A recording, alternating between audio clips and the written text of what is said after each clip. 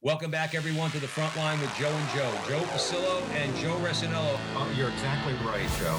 We work for the man upstairs as you do. You're setting me up quite well. You just gave me an alley-oop. The greatest revolutionary act you can commit right now is to open your mouth and speak the truth. Whether you're an academic or you're a regular guy, we have to be fearless. And once more, dear brothers and sisters, let us go into the breach.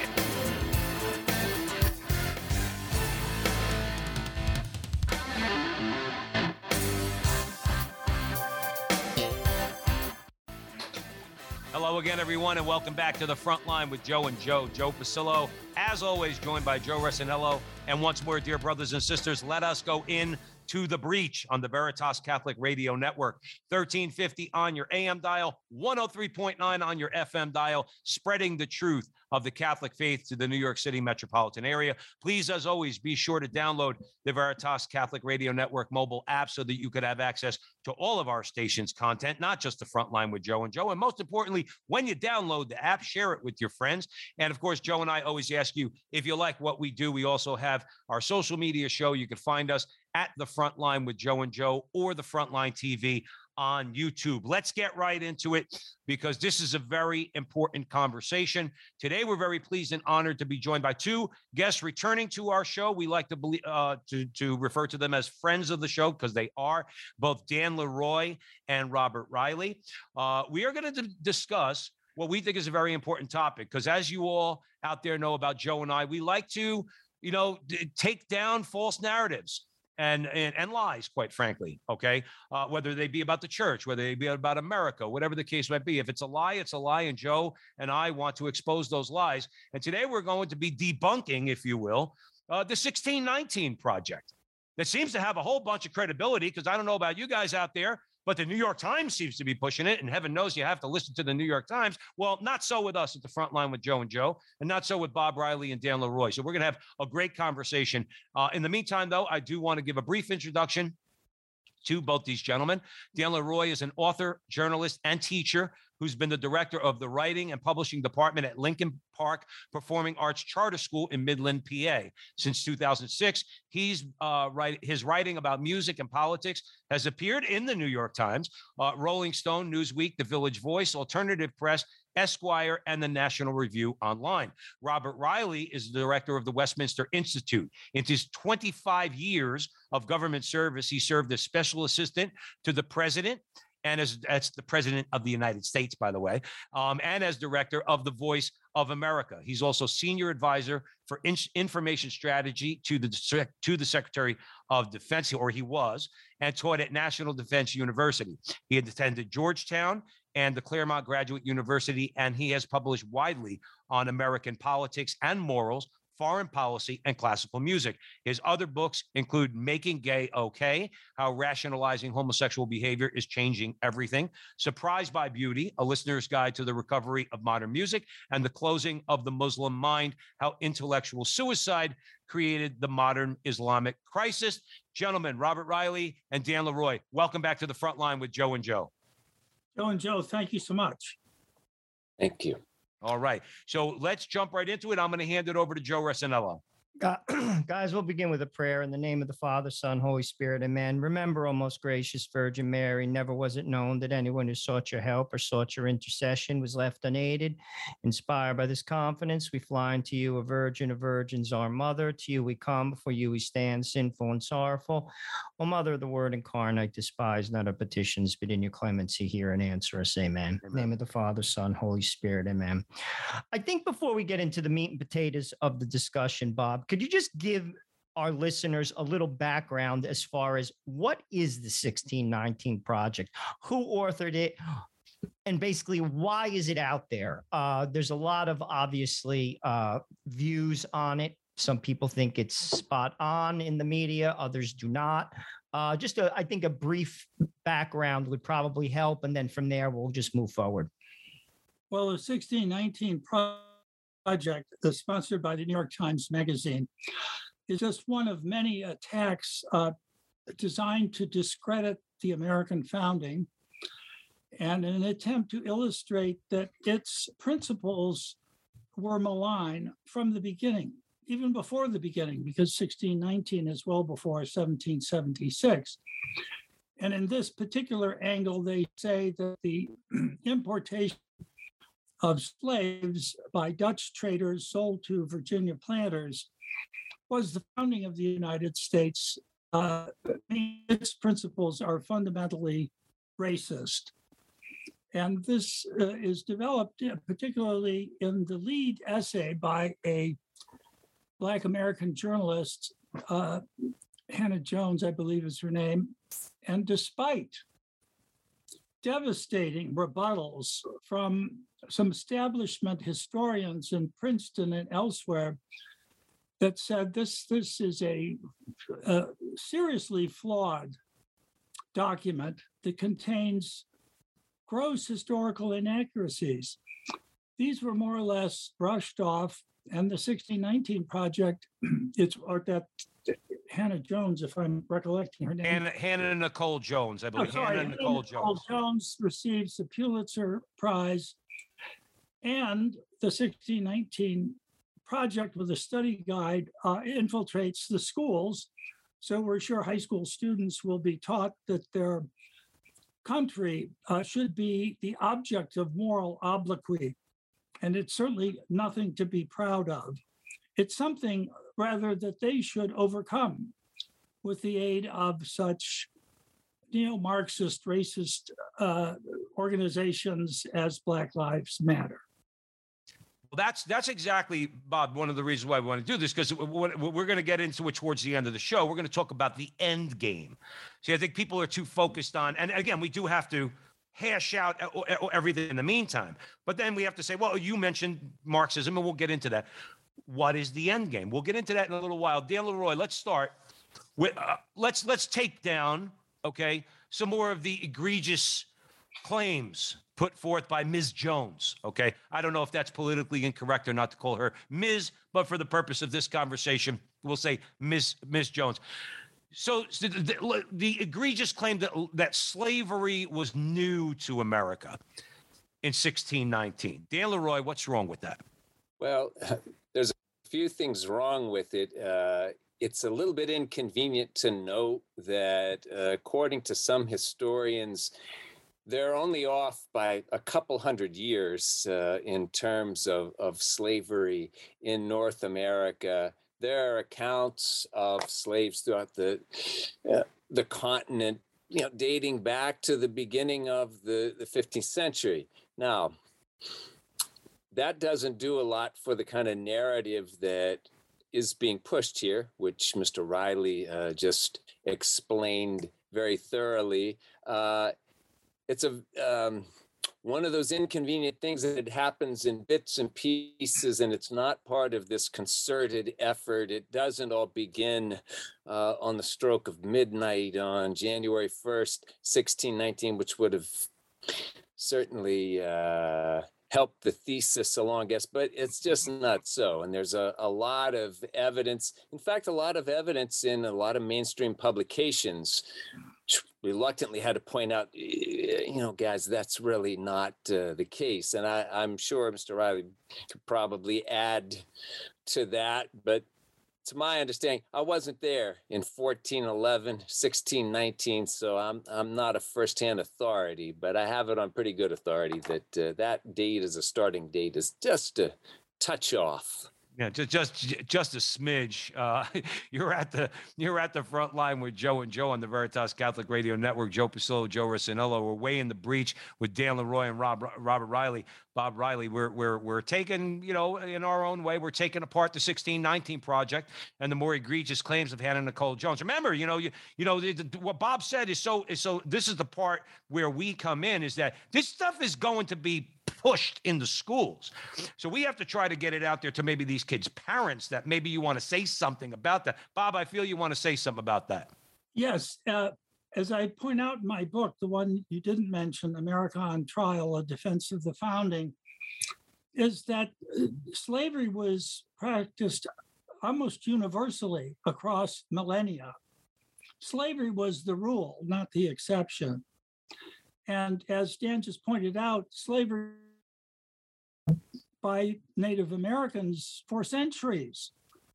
as it was a typical feature of tribal life. If you conquered the other tribe, you either killed or enslaved them.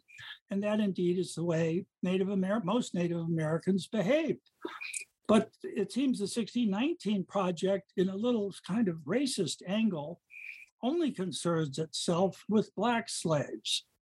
And it says nothing about the slaves that Native Americans held, and in fact continued to hold right through the Civil War. And so they don't talk about what is historically unique, and that was the abolition of slavery in the United States and the movement to abolish it, and the fact that the Pennsylvania Commonwealth was the first government in history to abolish slavery. That makes our friend Dan LeRoy very, very proud, because he's a Pittsburgh boy right there. So he loves that fact. Again, I'm glad. And Bob Reilly, thank you for that and for pointing out that fact. Let's keep it moving. Joe Resinello.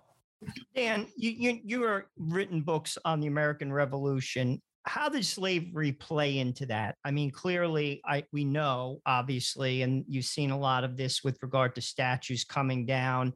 You know, the founders did own slaves. How did that play into it?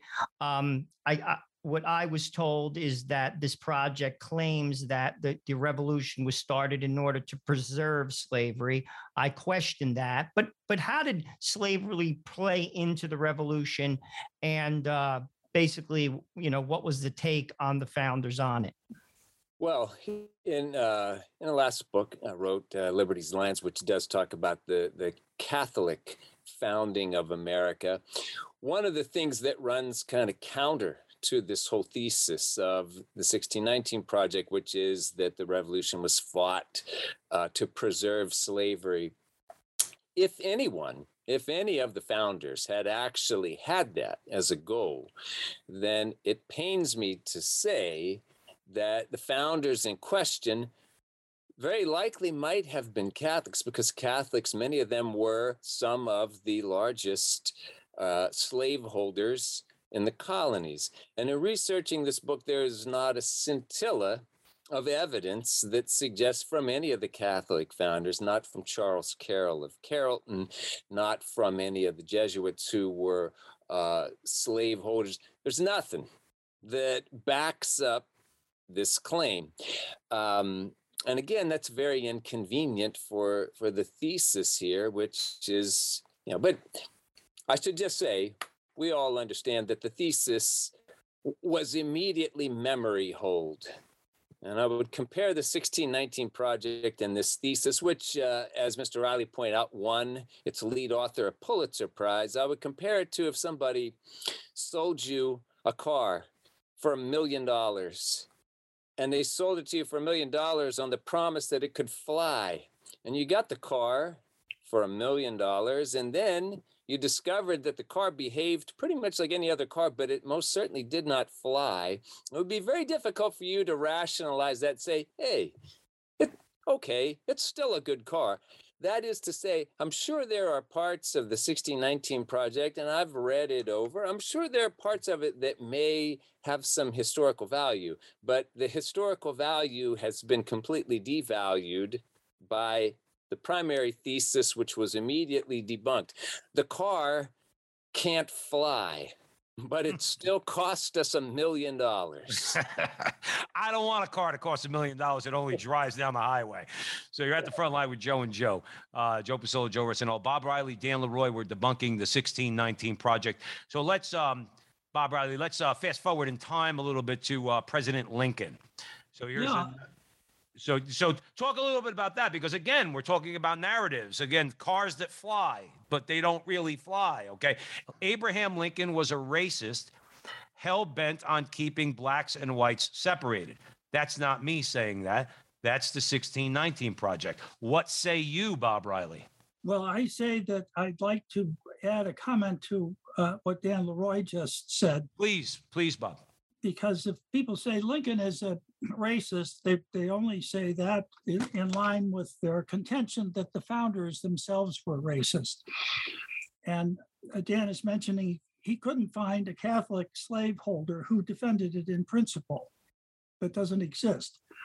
And here's John Quincy Adams, the son of John Adams, and also a president of the United States, spoke of this very thing. He said, quote, "Never from their lips," he's talking about the Southern slaveholders at the time of the Declaration and the Constitution, "never from their lips was heard one syllable of attempt to justify the institution of slavery. They universally considered it as a reproach fastened upon them by the unnatural stepmother country. And they saw that before the principles of the Declaration of Independence, slavery, in common with every other mode of oppression, was destined sooner or later to be banished from the earth."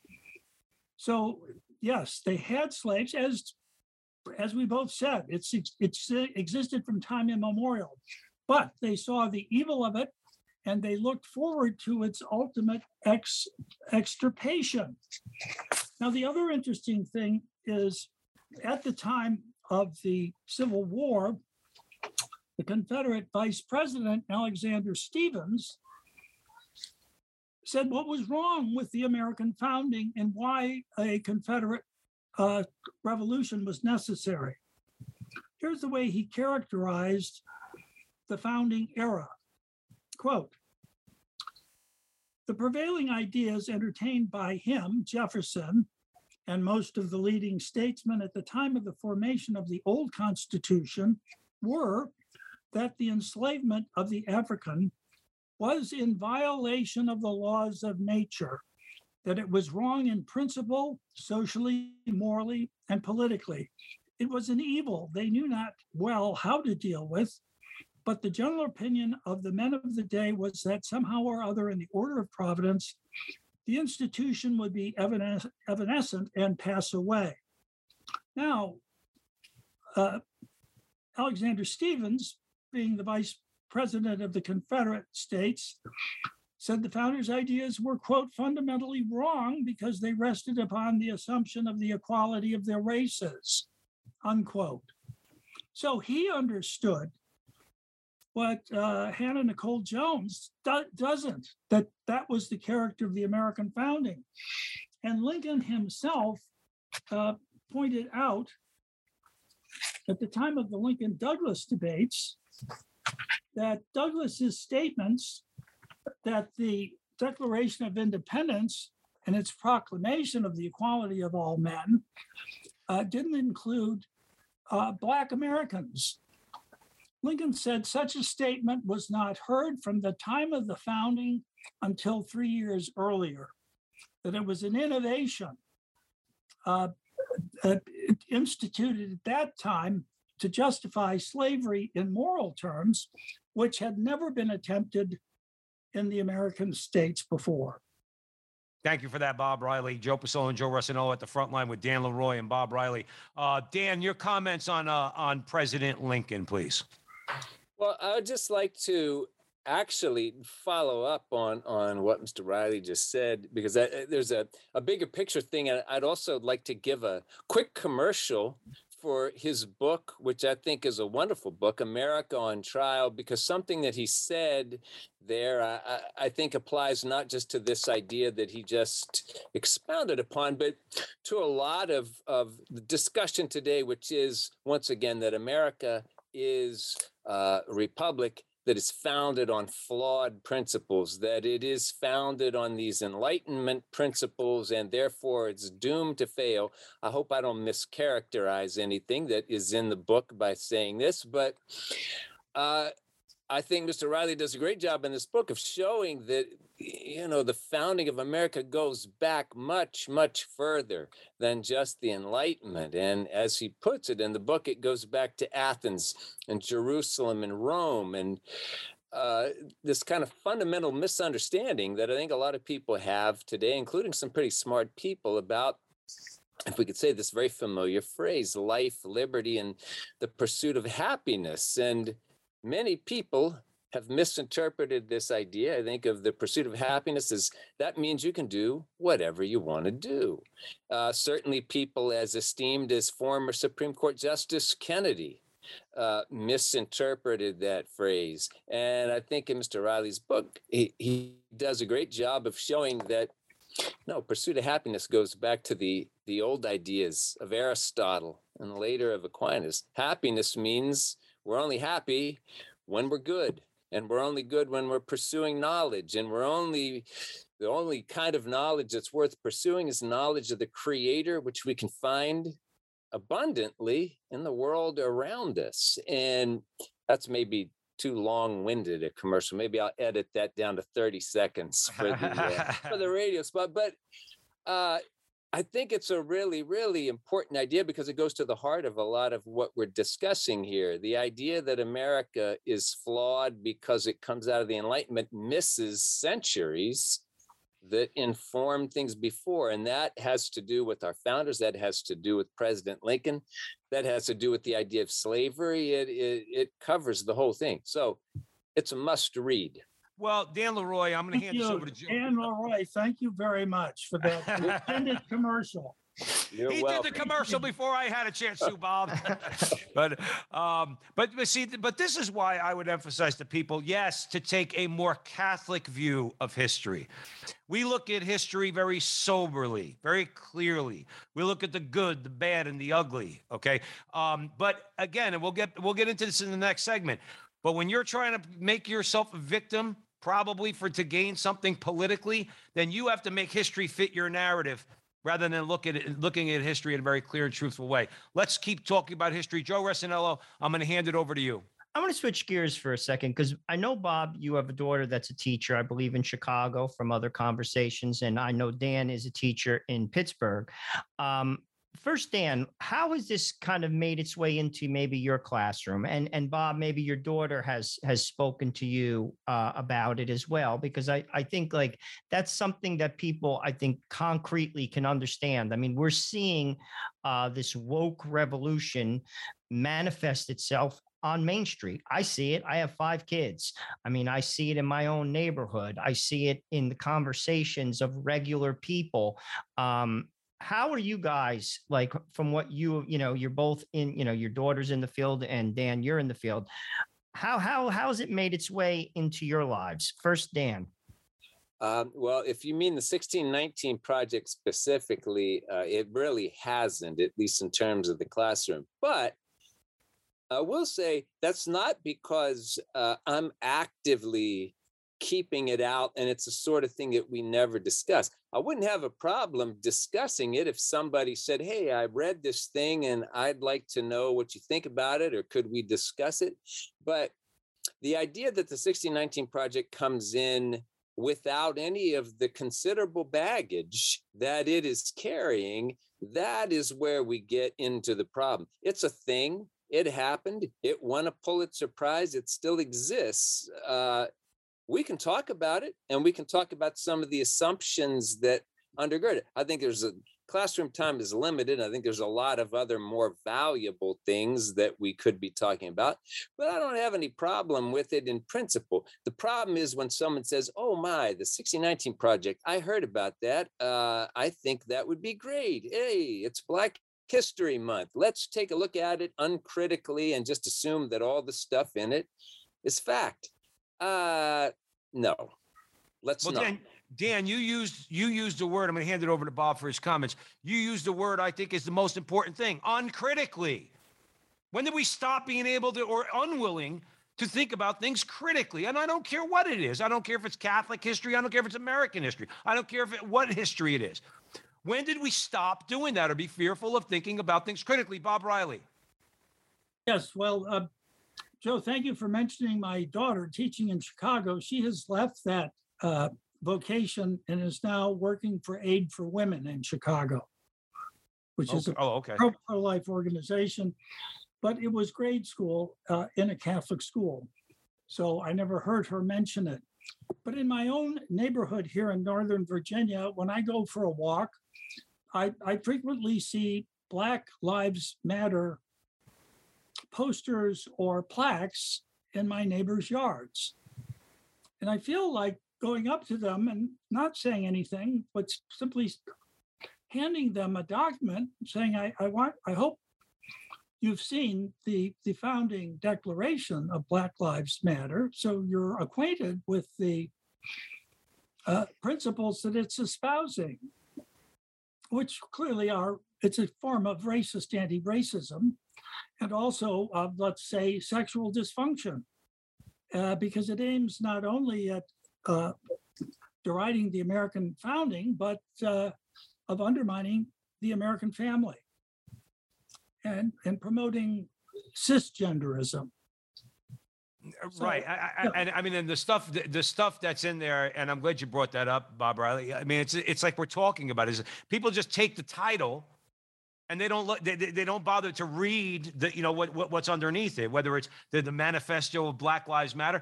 If somebody said to me, I mean, I'm being serious. If somebody said to me, do you believe in Black Lives Matter? I would say, as an idea or as an organization?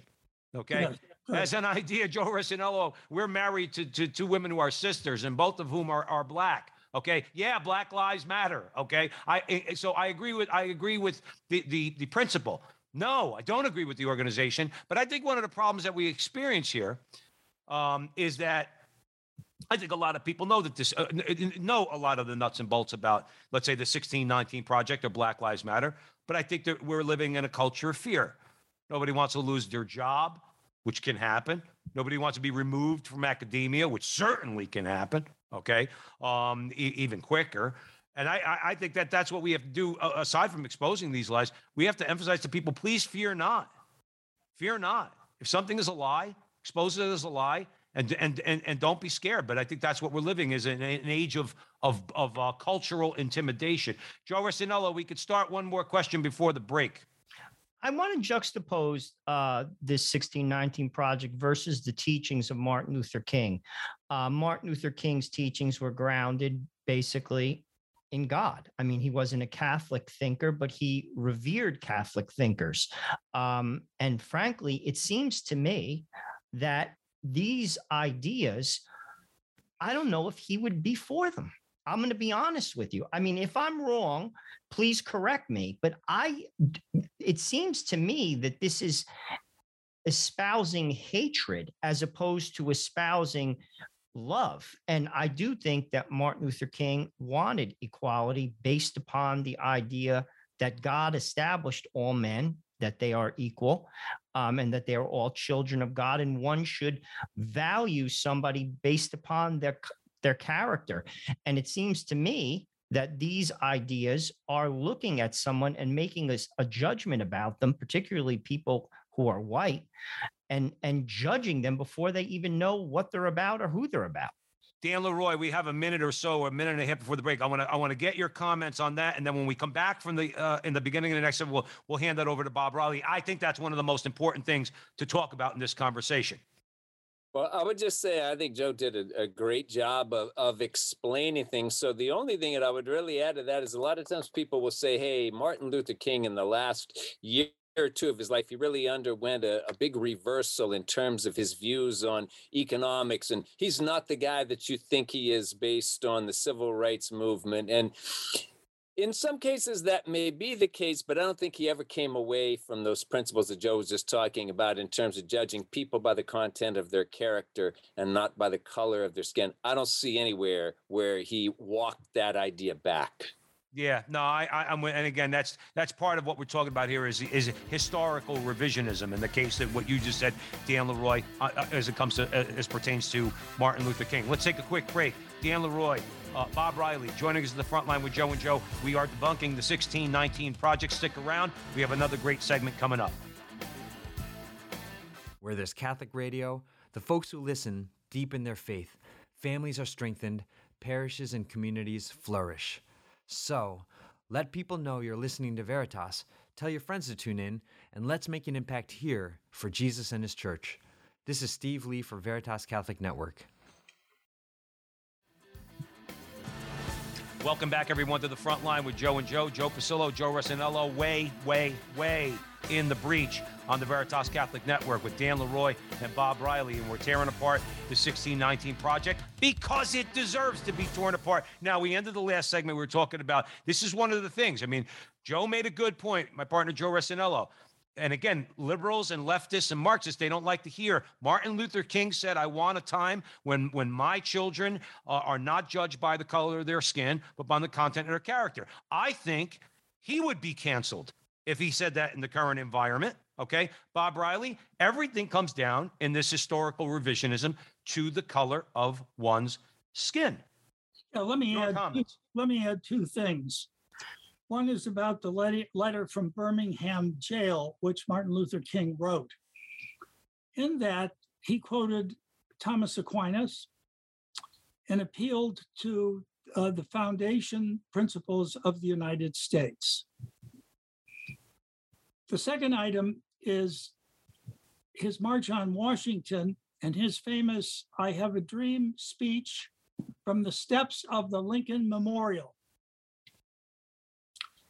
His dream was that Black Americans would enjoy to the fullest, as do other Americans, the freedoms guaranteed by the Constitution expressed in the Declaration of Independence and in the various amendments. He was a profound believer in equality, that a man, as Dan mentioned, should not be judged by the color of his skin. Now, I, for one, cannot watch the I Have a Dream speech on YouTube without tears running down my cheeks. It's one of the most profoundly moving speeches ever given in American political life. Martin Luther, just from those two things, his I Have a Dream, March on Washington, and his letter from the Birmingham jail would stand as an important figure in American life. No one can read that letter and try to fit it into the 1619 Project or Black Lives Matter because it's inimical to them. But then to me, this is a power grab. Like, honestly, because I look again at Martin Luther King as a man who was sincere about everyone should be equal, and they should be. Everyone, no matter what you're about, who you're about, whether you're rich or poor, if you're simple-minded or brilliant, we are equal in the eyes of God. We have one Father, and He loves us all. This, to me, sounds like it's a power grab, and it makes assumptions, hateful ones. And in sometimes, if you ask me, and I'll be kind, it bends the truth to, again, acquire power. And that is not what this country is about. That is causing trouble, if you ask me. And I'm interested in both your comments, because that's how I see this. And this is what is, I think, they want to push this on public schools. I don't know how this is possibly going to acquire Martin Luther King's dream. And well, Joe, I actually think he'd speak out against it. Joe, I want to hand that to Dan, and then by saying I think that Joe's spot on. But one of the ways that you're able to perpetrate this is because you have help from the media. So tie in, Dan, your comments also with the complicity of, let's say, the New York Times, okay?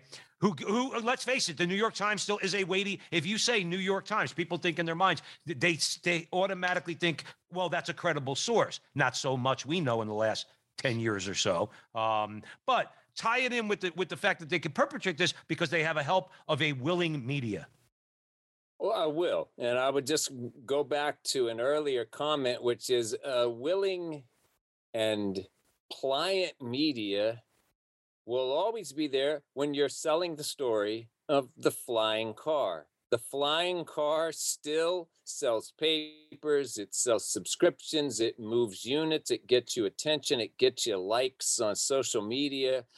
So it's certainly as good for them as it is for the creators of the 1619 Project. But the second part of that is it is a a power grab, I would say. And to that, I would just go to, once again, Mr. Reilly's book about America on trial. And once again, we go back to this old idea about what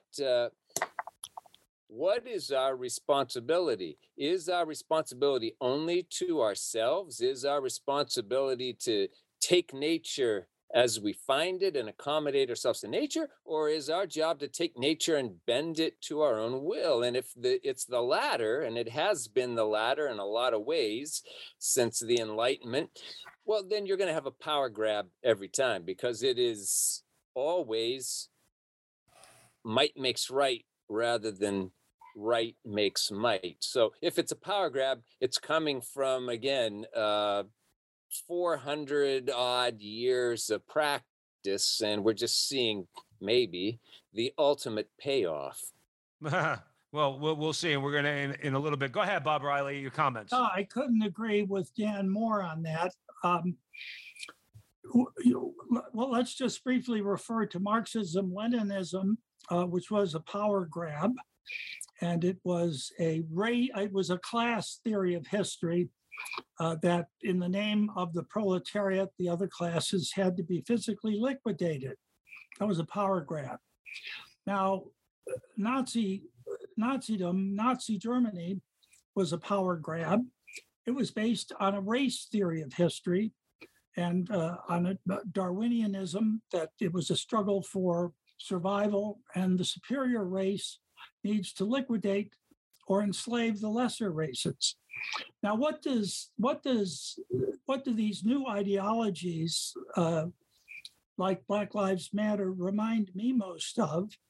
Well, it's a melange of these two. It has a class element and it has a racial element, which both of these, by the way, explicitly deny the principles of the Declaration of Independence. They explicitly deny that all people are created equal. If you have a race theory of history, inferior races aren't equal. They need to be liquidated. Class theory, no, the other classes need to be physically liquidated.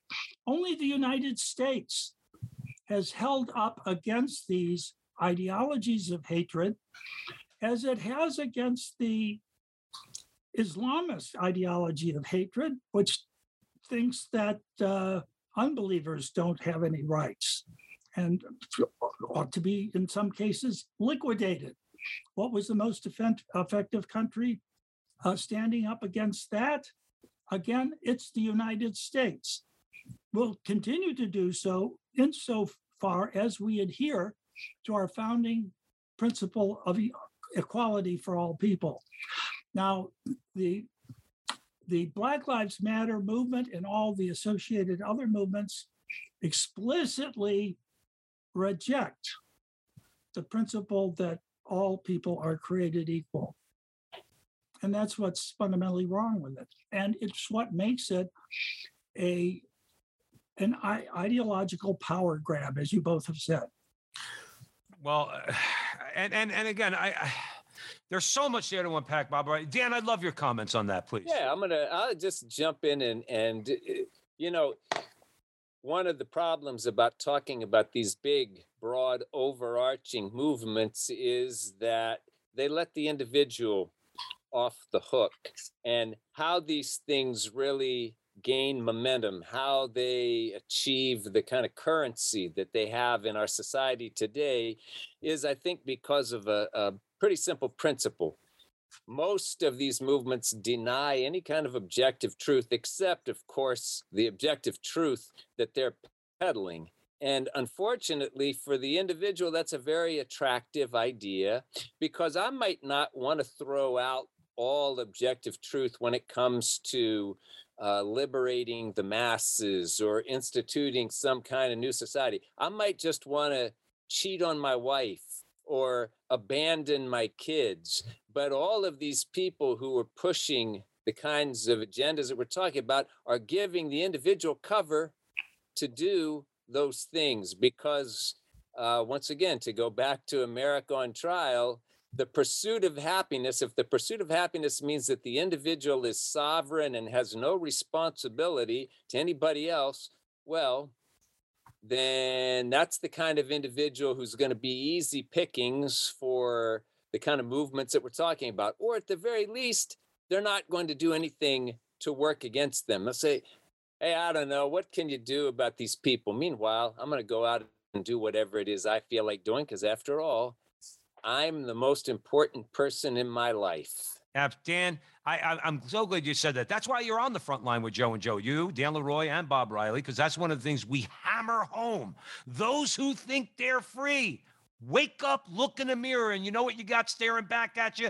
A slave. And you've made yourself into one for the reason that you just said, Dan LeRoy, okay? Because rather than think in your mind there's something more important than just you and your immediate pleasure and sex, drugs, and rock and roll, okay, that you've been sold is going to liberate you.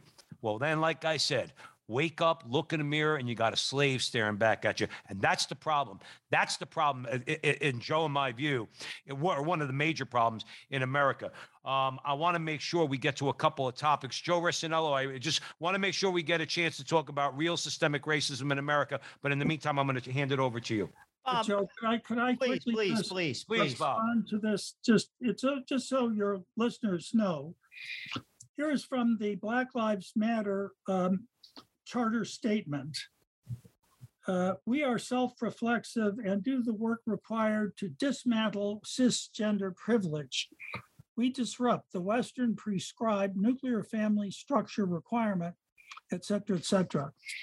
Now, here is Black Lives Matter co-founder Patrisse Cullors, quote, "The first thing I think is that we actually do have an ideological frame. Myself and Alicia, in particular, are trained organizers. We are trained Marxists. We are super versed on sort of ideological theories," unquote. See, that's what I want everyone in my neighborhood who has a Black Lives Matter sign in their yards. I want them to know this. Here's the president of the Greater New York Black Lives Matter, Hawk Newsom, said in a televised interview, quote, "If this country doesn't give us what we want, then we will burn down this system and replace it, all right?" And I could be speaking figuratively, I could be speaking literally. It's a matter of interpretation. I just want Black liberation and Black sovereignty by any means necessary, unquote. Is that a power grab statement? Oh, I think so. Sounds like it's us. Yes. Sounds like it does. Another thing, too, just real quick, and I'm going to hand it over to Joe. I swear, I think we're all in the wrong business, because if you want to get rich, it seems, and you really want to take a truthful look at history, become a Marxist. Castro died a billionaire. He was a communist. These guys, Patrisse Cullors, Joe and I have covered her at the front line with Joe and Joe before. She's got 4 mansions, man. She went across the country, espousing Marxism and collecting millions and millions of dollars from corporate America. We should get into that racket, boys. I'm telling you, we do better financially. Dan LeRoy, I feel like you want to say something. I do. Just remember, all animals are equal, but some are more equal than others. That's right. That goes for Patrisse Cullors. Joe Resinello. But the thing that I find like flabbergasting here is Bob is reading from their document. They raised millions of dollars. Very high-end school systems across America are embracing this 1619 project. These are, dare I say, very intelligent people. Like, they fleeced people across this country for millions, corporate America, wealthy individuals. And recently, Amazon, just to use them as an example, took them off their, what's it called? They have different charities, like approved charities. They removed them, yet you still cannot criticize them. What's the thing that was just in the news with that football coach? I believe he made a comment about Black Lives Matter. He's a football. I can't believe I can't think of his name. I don't remember, Joe. Del Rio. He had to march it back. He made a comment about basically some of the things that we're talking about. He had to march it back. You still cannot state the obvious. The emperor has no clothes, and you can't say it. and everyone knows they don't have any clothes on. Right, Joe. I want to make sure we get to a couple of topics real quick, because then we got into the Marxist aspect of it, and that I'm sure Bob Reilly and Dan LeRoy would agree. That's the end game. The end game is it's not a race goal; it's a Marxist goal. And you could comment on that more. But real quick, Joe and I like to point out a lot of things on this show. Okay, we like to think that we're talking about things that people that are listening to us at the Veritas Catholic Network might not readily hear every day. We hear systemic racism, systemic racism, systemic racism. It's everything in America is racist. To me, the control of the public school establishment over, let's say, inner city public schools is one of the most egregious examples of systemic racism, because those African-American parents, mostly moms, let's be real about it, in the inner city, okay, are given no choice about where they send their children to school. No vouchers, they don't want to hear it. No school choice, no charter schools. You stay in that decrepit, broken down public school. Joe and I are from Newark, New Jersey. We could tell you about decrepit public schools, okay? And yet those black Americans, okay, parents, and they're forced to send their kids to those schools that are controlled by white leftists and black leftists, okay? Dan and then Bob. Is that not an example of systemic racism, where the government makes sure that the unions and the establishment stay in power, and as a direct result are enslaving African Americans, mostly in blue cities? I mean, I would say sure. And for the last 16 years, I've taught at a charter school that's located in a historically disadvantaged community. It looks like a lot of places all throughout Western Pennsylvania and really throughout the Rust Belt. Crucible Steel went out in 1983. This town lost its high school in 1986. And then Lincoln Park Performing Arts Charter School came back in 2006 because there was no place for kids here in Midland to go to high school. They had to ship them across state lines to Ohio. We're lucky that in Pennsylvania, charter law happened pretty early on in the late 90s, and we're lucky that we were able to get the school built. But even today, and really for the last 16 years, it's still a fight all the way down with the public schools. We're taking money. You've heard all of these arguments. It's boilerplate by now. Nobody has any right to choose where the kid goes to school. We've disrupted a monopoly, and the people who run the monopoly are very unhappy that is being disrupted, in part because it forces them to actually do some work. So that is very inconvenient for them. And there's certainly a racial component to this as well, because we know you don't have to be a genius to understand the kids who are going to suffer the most as a result of lack of school choice. Poor kids, many of whom are black kids. And certainly any poll you want to look at, the polls come back the same way. Black families want school choice, and we institutionally continue to work against that thing that people have said loud and clear that they want for their kids. Bob Reilly, I'm gonna paint a little picture for you. City of Newark, okay? St. Benedict's Prep, one of the best schools in New Jersey, okay? Run by the Benedictines, okay? And that's in the inner city of Newark. In New Jersey, it costs $28,000 to send a child to Central High School, which is a decrepit public high school in the city of Newark. It costs $15,000 or so, probably less than that, to send that same child to St. Benedict's, which is down the block. The graduation rate at Central is 3 out of 10 kids graduate. 7 out of 10 kids don't. At St. Benedict's Prep, 100% of the kids graduate. 99% go on to college. Okay. Can you please tell me, and most of those kids that are affected, I would say nearly all the kids that are affected are black. Okay. And the state of New Jersey refuses to give that mom who's sending that child to Central High School a voucher, saving the taxpayers $13,000 and having her send her child to St. Benedict's if she chose. Why is that not racist, Bob Reilly? Well, the Democratic Party and the teachers' unions are and have been in bed together for a long, long time. So the end effect of this is racist, but what it is at its foundation is a power grab. And every power grab aims at a monopoly. And as Dan LeRoy just spoke, the charter school movement challenges that monopoly. And what it proves in spades in New York, in some of the poorest Black neighborhoods, where the Black American parents are so anxious for their children to get an education, anyone else would write these children off as coming from perhaps dysfunctional backgrounds and from such poverty that they couldn't possibly make it. In the charter schools, they excel. In the charter schools, they succeed. They learn Latin. They are put on their feet and on the path to success in a country that was designed for the success of people who are willing to learn and work hard. Before a public school system, when we were teaching in one-room schoolhouses, this was a far better educated country. I've seen the tests given at those one-room schoolhouses for the equivalent of 8th grade students, and I would challenge college graduates to be able to get through the test. Now, the charter school movement is one of the treasures of this country, and we have to fight against the suppression of it so it spreads and helps the most disadvantaged people to get on their feet and give their children a future.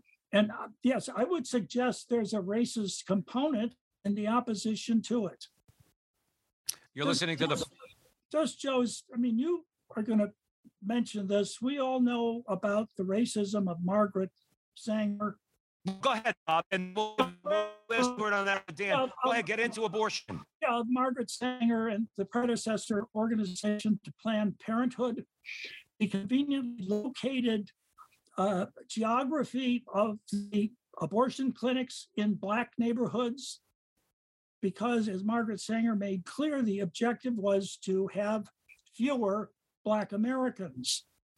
And we know from the racist literature written in the late 19th century and the early 20th century, which Adolf Hitler appealed to and applauded, that was a form of racist genealogy, spelling out the means for suppressing the inferior Black American race.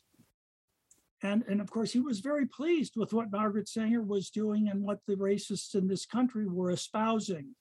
So there is a really dark and evil connection between abortion and racism. Let's even break that down even further. Why is it that it's in walking distance? It's well over 50% Planned Parenthood clinics going to minority neighborhoods. And I have heard this, and I was talking to Joe before the show on channels like MSNBC. They actually defend that as something that's helping the community. Why isn't that in Darien, Connecticut? Why isn't that in Ridgewood, New Jersey? Why isn't that in some of the wealthy Virginia towns? Why do you have to go to a poor community to get an abortion? If that does not say something, I don't know what does. Yet no one says a word. No one says a word, and they defend it. They defend it. Yeah. And Joe, and then I want to kick this over to Dan because we only have a couple minutes left. I'm watching supposedly conservative Fox News. This was a while ago. And I think it was Missouri passed an anti-abortion law. This a couple of years ago. And one of their commenters said, oh, and let's remember, one of their liberal commentators, and let's remember the disparate impact on minority women of these anti-choice laws. The disparate impact on the minority women is that Black babies are going to be born. Knucklehead. Sorry, Joe, I'm sorry. I didn't mean to be uncharitable. I said knucklehead. All right, I told Joe I'd stop doing that. But my larger point, you talk about an Orwellian universe, okay, that we're living in, where right is wrong and wrong is right. We are the racist guys when we say, no, we want more Black babies in the world.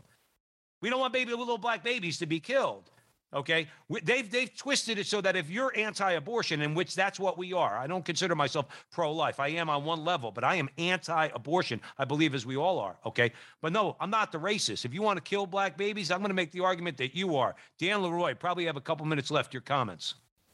I just add to that. I think it kind of echoes this discussion we were having about charter schools. And I'll just repeat something that Mr. Reilly said.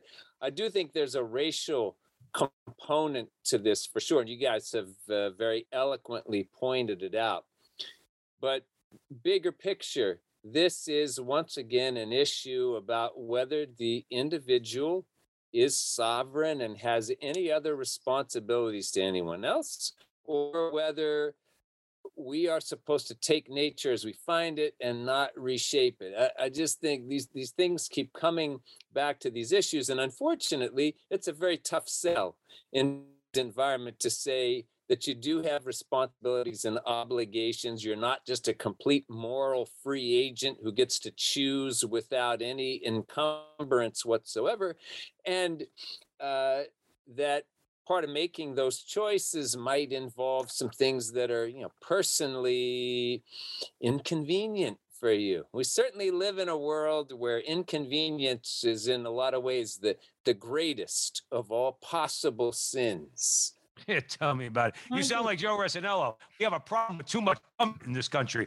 I'm sorry, because go ahead, Bob. I'm going to give you a quick 30-second comment. I'll just say, to complement what Dan LeRoy just said, is everything we have been talking about is based on the denial of the laws of nature and nature's God.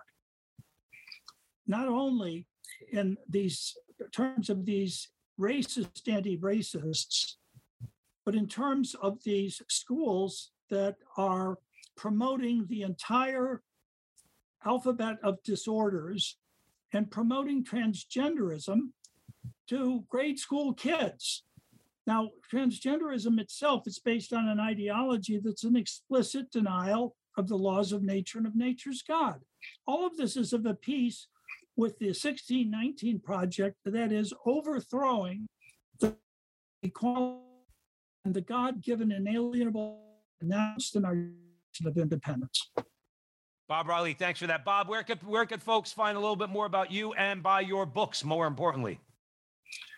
They can just Google me or find the titles of my books that online sellers provide, or they can go to Ignatius Press, where 3 of my books are available. Awesome. And I was remiss in the introduction. And thanks, Dan LeRoy, for reminding me, America on Trial. That's the book we would highly recommend, along with Dan LeRoy's book on the American founding and Roman Catholics. Dan, the title of that book one more time, and where people can find out more about you and buy your books. Liberty's Lines of Catholic Revolutionaries Who Founded America. You can find it at my website, danleroy.com. You can find it from the publisher, sophiainstitute.com, or you can get it from Amazon. You can help send Jeff Bezos to space. It's your choice. But we have to leave it there. We want to thank Dan LeRoy and Robert Reilly for joining us to the front line with Joe and Joe on the Veritas Catholic Radio Network, 1350 on your AM dial, 103.9 on your FM dial, spreading the truth of the Catholic faith to the New York City metropolitan area. Download the app. Share it with your friends, Veritas Catholic Radio Network. And please follow Joe and I where you find us on social media, primarily Frontline with Joe and Joe or Frontline TV on YouTube. Like, subscribe, share, and do all that fun stuff. And remember, until the next time, that our conversation is your conversation, and that conversation is going on everywhere. We'll talk to you soon.